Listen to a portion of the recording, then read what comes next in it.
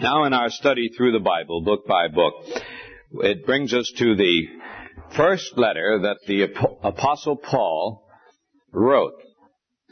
And we call it the first letter of Paul to the Thessalonians. Written to a church which was only about a few months old, as made up of Christians who had just come to Christ under the ministry of the Apostle Paul. A young, struggling, yet vigorous church, and yet facing very difficult and pressing problems. And this is a delightful letter and a revealing letter, because it shows the heart of the apostle as he dealt with these new Christians, and it also shows the struggles that were present in the early church. Sometimes we get very distorted conceptions of these early Christians.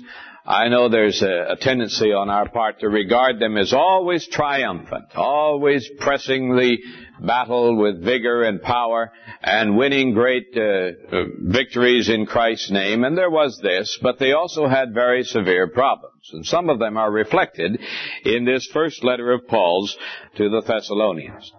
This letter was written about 50 A.D., and therefore may well be the first Christian writing that we have in the New Testament. Because it may surprise you to know that most scholars feel that the Gospels were written about this same time or shortly afterward. Though there are some who hold that the Gospel of Matthew and perhaps of Mark appeared about 43 or 45 A.D. But at any rate, we have one of the earliest of the Christian writings here in this first letter of Paul to the Thessalonians.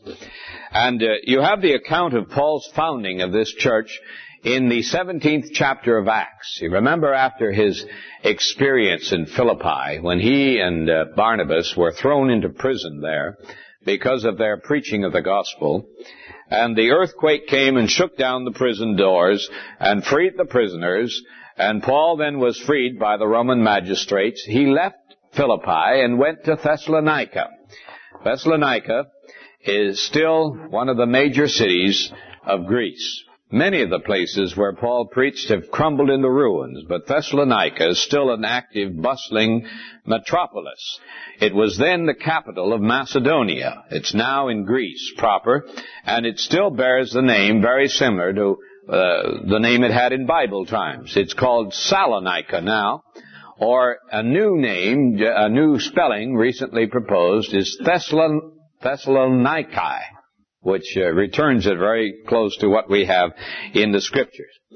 We learned from Acts 17 that Paul was only there about 3 weeks, and then persecution broke out, and he had to leave the city for his own safety. And he went down to Athens, and there we have the account of Paul's preaching on Mars Hill. But he didn't stay long in Athens, and from Athens he sent Timothy back to Thessalonica to see how these new Christians were doing. For he was very disturbed about them, and felt that perhaps the persecution they were undergoing would drive them from their faith. He himself went on to Corinth, and there where he founded the church of the Corinthians after several months of hard, difficult labor.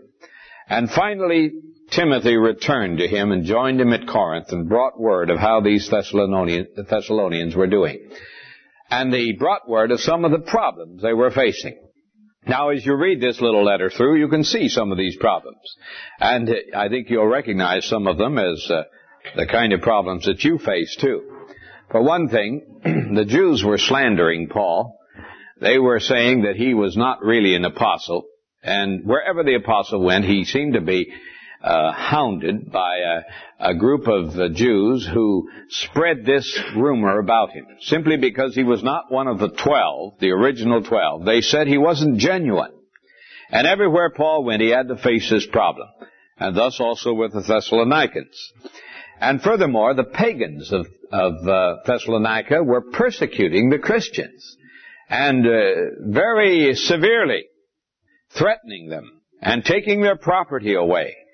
And these early Christians were up against it for the cause of Christ. Only 3 or 4 weeks old, perhaps, in the Lord, and yet they were called upon to endure some severe persecution.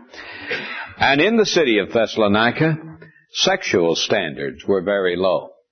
Now, this is a problem we're increasingly facing today.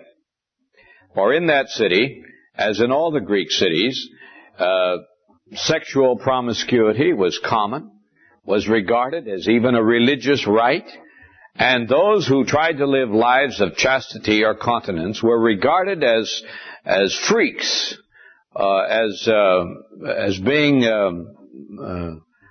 something wrong with them, in some way not being normal people, abnormal individuals.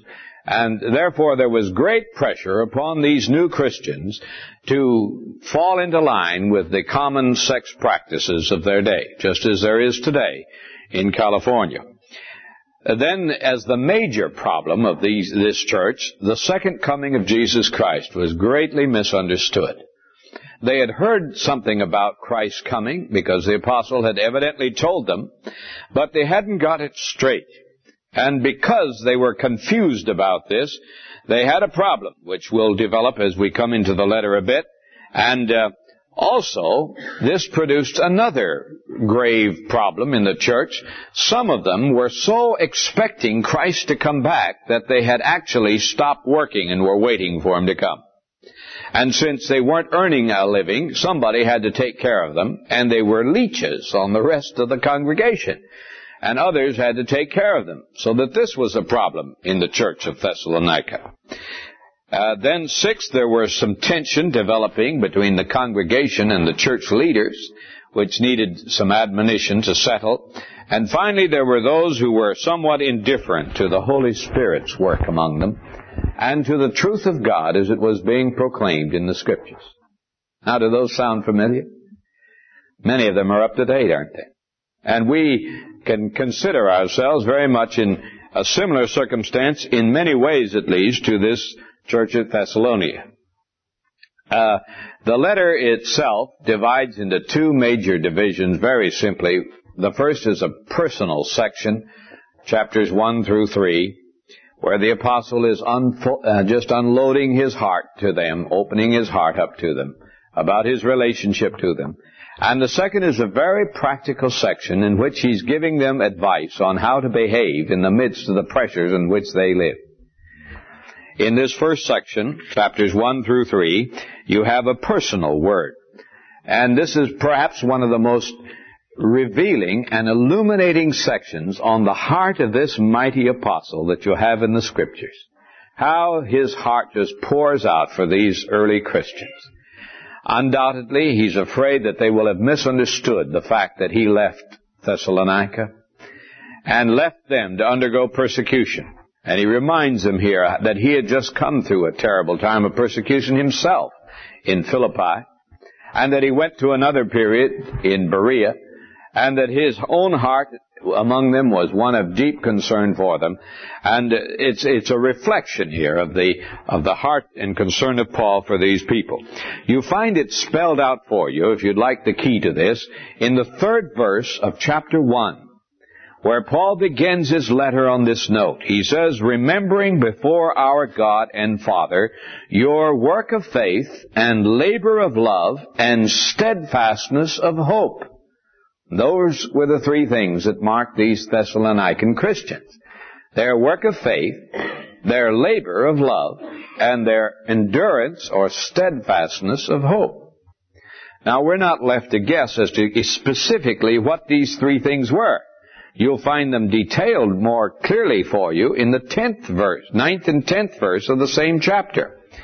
For there we read in the latter part of verse 9, how you turn to God from idols. That was the work of faith. They turned to God from these pagan idols they were worshiping. And to serve a living and true God. That's their labor of love. They became an available instrument to the love of God, to shed it forth to those in need, both psychologically and physically. And third, to wait for his Son from heaven, whom he raised from the dead, Jesus, who delivers us from the wrath to come. And there's the expression of the patience of their hope, waiting for his Son from heaven. Now, interestingly enough, those three things also form the subject matter of the first 3 chapters. So you have a little outline built right into the text here that will guide you in understanding the opening chapters of First Thessalonians. The work of love, the work of faith, the labor of love, and the patience of hope. Chapter 1, Chapter 2, Chapter 3. If we were to put this in modern language today, what happened to these early Christians, we'd have said they dropped out and tuned in and turned on. Because that's exactly what happened to them. They dropped out of the stream of society, the world in which they lived. That is, not out of contact with it. Not at all. In fact, they spread the gospel abroad, all through the whole area, and Paul commends them for that. But they dropped out of the attitudes and the reactions and the system and the power structures and the values of the world in which they lived. And they tuned in to the grace of God in Jesus Christ and received the Word. And Paul commends them for that. He says, you receive the Word with all readiness of heart. He said, not when you received the Word of God, which you heard from us, you accepted it not as the Word of men, but as what it really is, the Word of God. That's helpful, isn't it? Because here the apostle is reminding us that the word he spoke was not the word of men. It came not in word only, he says, but in power and by the Holy Ghost. So it is not merely his thoughts recorded for us, but the inspiring of the Spirit of God, the Word of God. And then they turned on as they waited with expectation for the coming of the Son of God. They had a reason for living. They had a purpose. They had a hope in the midst of the hopelessness around them. It's interesting that an archaeological excavation working in this very city of Thessalonica has turned up an ancient first century graveyard. And in that graveyard, among the pagan tombstones, they found one which was inscribed with these words in Greek, "No hope." But here is a church in the midst of that city where there are those who have found the endurance of hope. They're looking for the coming of the Son of God. And that's what keeps the heart calm in the midst of perils and persecutions and difficulties and disasters. That's what makes it possible to see the world apparently coming apart at the seams and maintain quietness and calmness. God is in control, and He knows what He's doing, and He's moving it to a goal. And thus Paul encourages these Thessalonians with these words. Chapter 1, the work of faith, tells how they believed the gospel and received it and turned to God from idols. Chapter 2 is a wonderful description of the labor of love. Not their labor this time, but Paul's. And here you have a marvelous description of his ministry. Verse 9, you remember our labor and toil, brethren. We worked night and day that we might not burden any of you while we preach to you the gospel of God. And he says, you know how like a father with his children we exhorted each one of you and encouraged you and charged you to lead a life worthy of God who calls you into His own kingdom and glory. And they did that. For in verse 14 he says, you brethren became imitators of the churches of God in Christ Jesus, which are in Judea. The service, the labor of love. And chapter 3 is an account of how he sent Timothy to them, and Timothy brought back word of the persecution they were undergoing, and yet of their steadfastness in the midst of it. And there you have a wonderful description, likewise, of the patience of hope, permitting them to endure difficulties even though they're persecuted. Now, chapter 4 and 5 is the practical section of this letter. And you have it divided into 4 brief sections, which take up the problems that we're confronting this church. The first exhortation the apostle gives is that of living cleanly in the midst of a sex-saturated society. These words have great importance to us today who have to live in the same kind of a society. And he begins by showing them reminding them that he had taught them how to live. I like the beginning of this chapter 4. It's very instructive. Finally, brethren, we beseech and exhort you in the Lord Jesus that as you learn from us how you ought to live, and to please God, just as you are doing, you do so more and more. Now, you see, he hadn't taught them, as many people think Christianity teaches, that you ought to live a good, clean life. It's no good just teaching that. Buddhism teaches that. And other faiths teach that you ought to live a good life, a moral life. But that isn't what Christianity says alone. It teaches you how you ought to live a good, clean life. How it's done. And Paul reminds them that he had taught them this. How they please God. Now, what is it that pleases God? Well, what is it? What one quality of life is essential to please God? Without faith, it is impossible to please God. You see, it's a life of faith. It's a life of dependence. It's a life of expectation that the God who lives in you will manifest His life through you. That's the kind of life that pleases God. It isn't a life of you trying to do your best and struggling along to live up to a standard that you've imposed upon yourself or someone else has imposed upon you. It's a life in which you are dependent constantly upon the one who indwells you to keep you able to do and able to be what you ought to be. Therefore, it's a life of continual faith, expectation, dependence. And it results, therefore, in a purity that is practiced. And you see, if Christians are practicing impurity, it's a clear revelation that they are not practicing a life of faith. They're not living by faith. But the purity practiced is the sign of the principle perceived.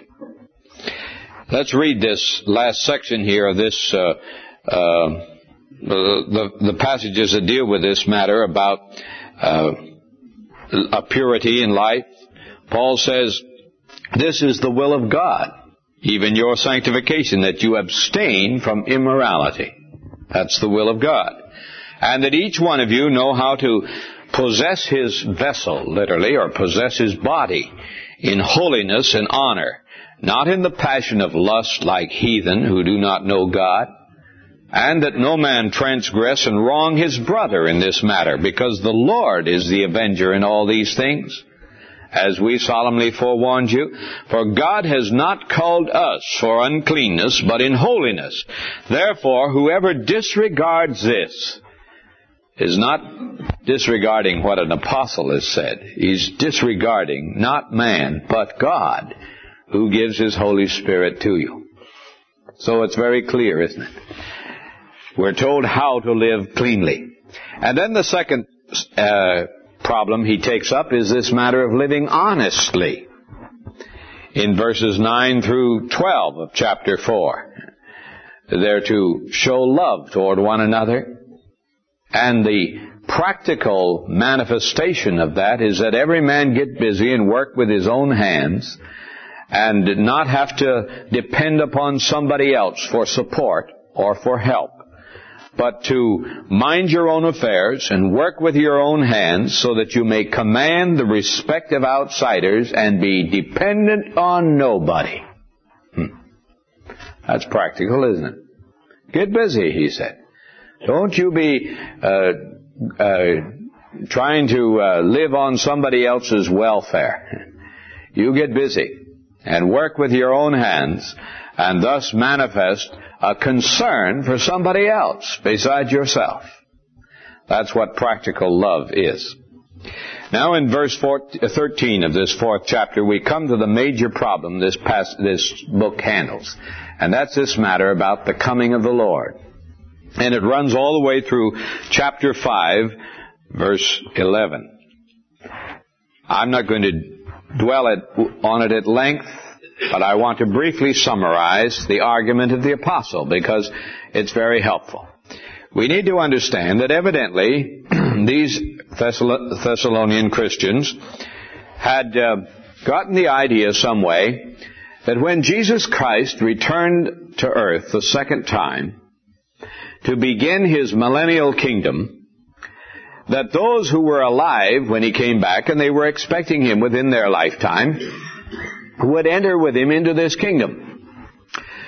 But they somehow were deeply troubled that those who had died in the meantime, and some already had, perhaps even by persecution, even had been as martyrs, would somehow miss the benefits and the blessings of the millennium.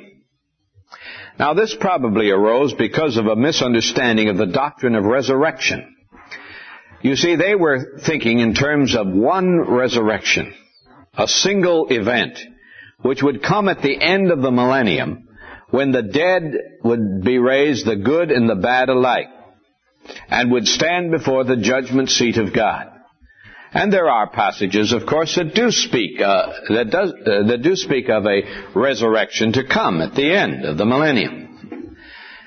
And so Paul helps them out by pointing out that the resurrection doesn't proceed as a single event, but there are certain divisions of resurrection, groups of beings, human believers that are resurrected at various times, and that this is the solution to the problem that they were having. Now notice his argument. We would not have you ignorant, brethren, concerning those who are asleep, that is, who have died, that you may not grieve as others who have no hope. For since we believe that Jesus died and rose again, even so through Jesus God will bring with him those who have fallen asleep.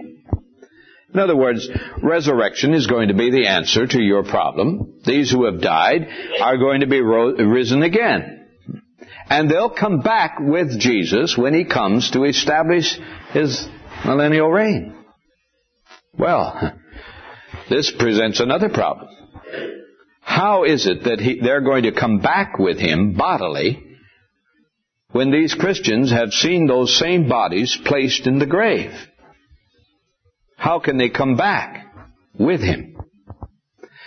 Says the apostle, let me give you now a revelation from the Lord. And you know how he puts this? Notice how he puts this. For this we declare to you by the word of the Lord. This is an authoritative revelation that we who are alive, who are left until the coming or the parousia of the Lord, the presence of the Lord, shall not precede those who have fallen asleep.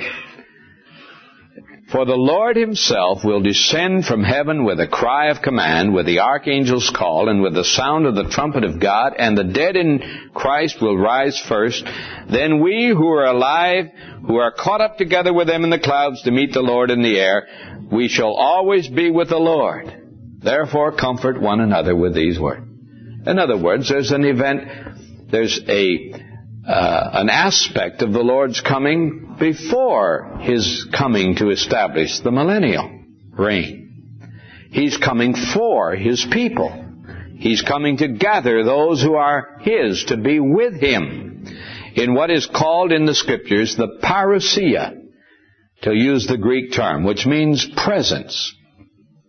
And that will come before his return to establish the kingdom. And at that time, the dead in Christ will be raised, and we which are alive will be with him, and then we all will be with him when he's ready to establish his kingdom. So you see how this answered their problem? They needn't grieve over these who have died. They'll actually precede us to be with the Lord when he comes for his own. Now, we don't know how long, from this passage at least, we don't know how long it is between that parousia and the coming to establish the kingdom. But from other passages of Scripture, we learn that it's probably about 7 years in length of time. And that in the meantime occurs the Great Tribulation. And Paul now goes on to speak of this. In the next chapter, as he's continuing in his argument, he says to them, "But now as to the times and the seasons," you see, brethren, as to the time when this parousia will occur, we don't know. You have no need to have anything written to you about this, he says, for you yourselves know well that the day of the Lord will come like a thief in the night. Nobody can set a date for this event. It's going to come suddenly, quickly, and it will begin 2 great chains of events. When the Lord comes in the parousia, He will begin a series of events that will include all believers who will be caught up to be with Him. And at the same time, He will begin an outward series of events on earth known as the Great Tribulation, and known in the Old Testament as the Day of the Lord. Now, there are 2 days we need to distinguish in Scripture: the Day of the Lord and the Day of Christ. They both begin at exactly the same time, but they concern 2 distinct bodies of people. The Day of Christ is what happens to us as believers with the Lord. The Day of the Lord is what's happening to the world as unbelievers during the same time. And it's my personal conviction that when the Lord comes for His own, and the dead in Christ rise, and we who are alive are caught up with them to be with the Lord, that we don't leave this planet at all. We stay here, behind the scenes, invisibly, with the Lord, directing the events of the tribulation period as they break out in great judgmental sequences upon the ones who are living as mortals upon the earth. And I think the book of Revelation is a wonderfully accurate picture of that kind of a circumstance. So the apostle says to them, now remember this. No one knows when this is going to happen. The day of the Lord's coming for His own, and the beginning of this time of judgment will come like a thief in the night. When people say there's peace and security, then sudden destruction will come upon them, as travail comes upon a woman with child, and there will be no escape. No place to go. No place to hide. No other planet you can go to get away from this. But you are not in darkness, brethren, for that day to surprise you like a thief. It will surprise the people of the world like a thief, but it needn't surprise you like a thief, because you're looking forward to it. You ought to be expecting this, for you are all sons of light and sons of the day. We're not of the night or of the darkness. Therefore, what should be the practical result? Well, don't go to sleep, as others do, but keep awake and be sober. Don't act as though everything's going to go on as usual. Nothing unusual is going to happen. Be aware of what God is doing and act accordingly. That's what He's saying. Don't act as though God's in His heaven, all's right with the world, and we can go on and just business as usual. Everything's going to go along the same way. This is the unthinking way the worldling reacts. No. Remember, these events, when they begin to occur, these signs that Jesus gave that indicate the close approach of these events, ought to make us aware that it's time to give ourselves more than we ever have before to the work of God. Be awake and be sober. For those who sleep, sleep at night, and those who get drunk are drunk at night. But since we belong to the day, let us be sober and put on the breastplate of faith and love, and for a helmet, the hope of salvation. Now, he's not talking about salvation from hell. He's talking about salvation which is to come, which we're yet waiting for. That salvation of which Paul speaks in Romans 13 when he says that now is the day of salvation nearer than when we believed. That is the salvation from the wrath of God during the time of the judgment period. That's what it is in this context, for he goes right on to say, God is not destined us for wrath, but to obtain salvation through our Lord Jesus Christ, who died for us so that whether we wake or sleep, that is, whether we live until the coming of the Lord or die beforehand, we might live with him. Therefore, encourage one another and build one another up, just as you are doing. See how completely he answered their problem? They needn't be discouraged or frightened or distressed, but they could go on about their business, confident that God was in charge of affairs, and that though times were difficult and hard, nevertheless, not a thing was out of control, and that they could busy themselves about the work of the Lord, knowing that they were only investing themselves in a certain future. Now, the latter part of the letter, the last section, speaks not only of living confidently, but of living peacefully in the midst of these conditions.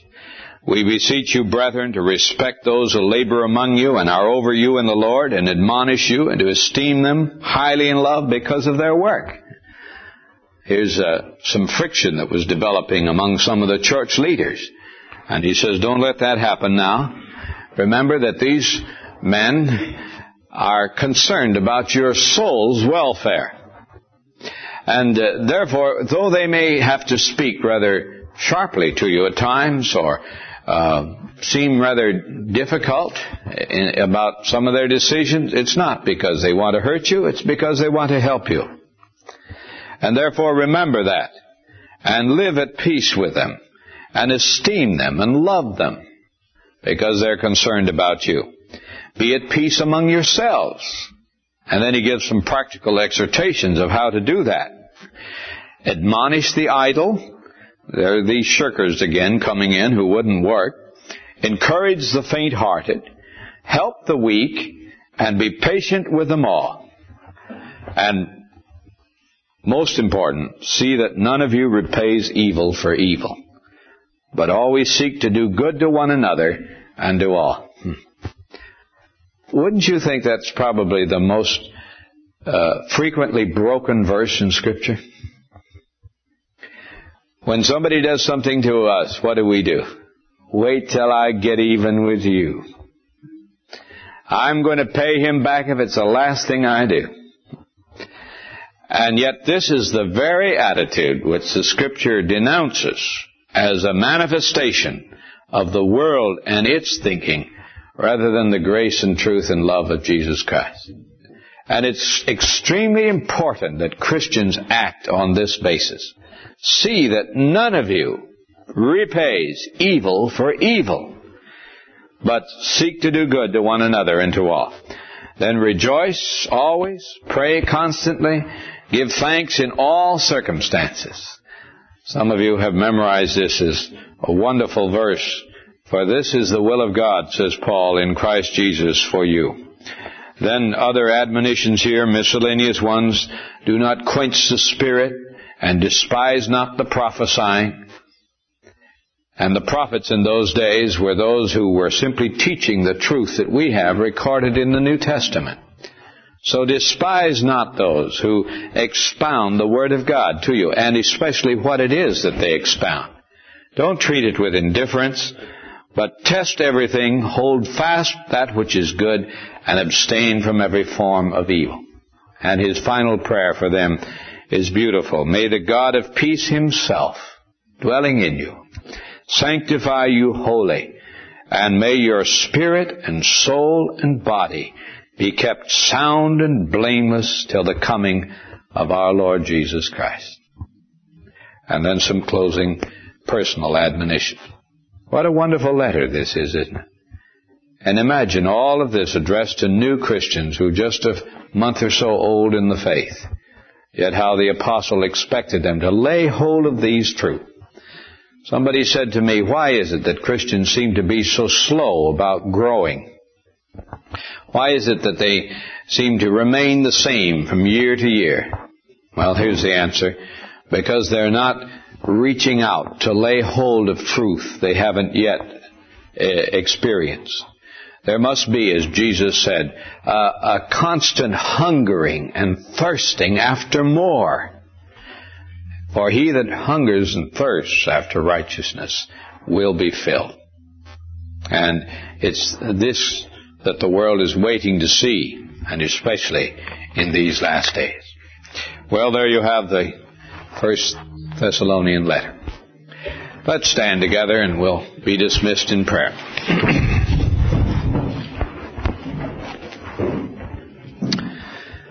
Our Heavenly Father, in many ways we recognize the days in which we live as very similar to the days in which this letter was written. And yet in one way we must admit it's strikingly different. From our vantage point of 20 centuries away, we can look back and see that though their hopes burned brightly for the coming of the Lord then, they were a long way from the goal. But how much more surely are these promises true for us?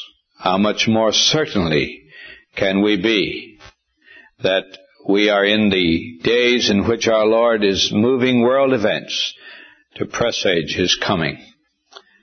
Lord, help us to walk in the light of this, not ignorantly, not foolishly, not indifferently, as we've been exhorted and admonished by the Apostle Paul, but earnestly and soberly and sanely and intelligently, giving ourselves to first things first. We ask it in Jesus' name. Amen.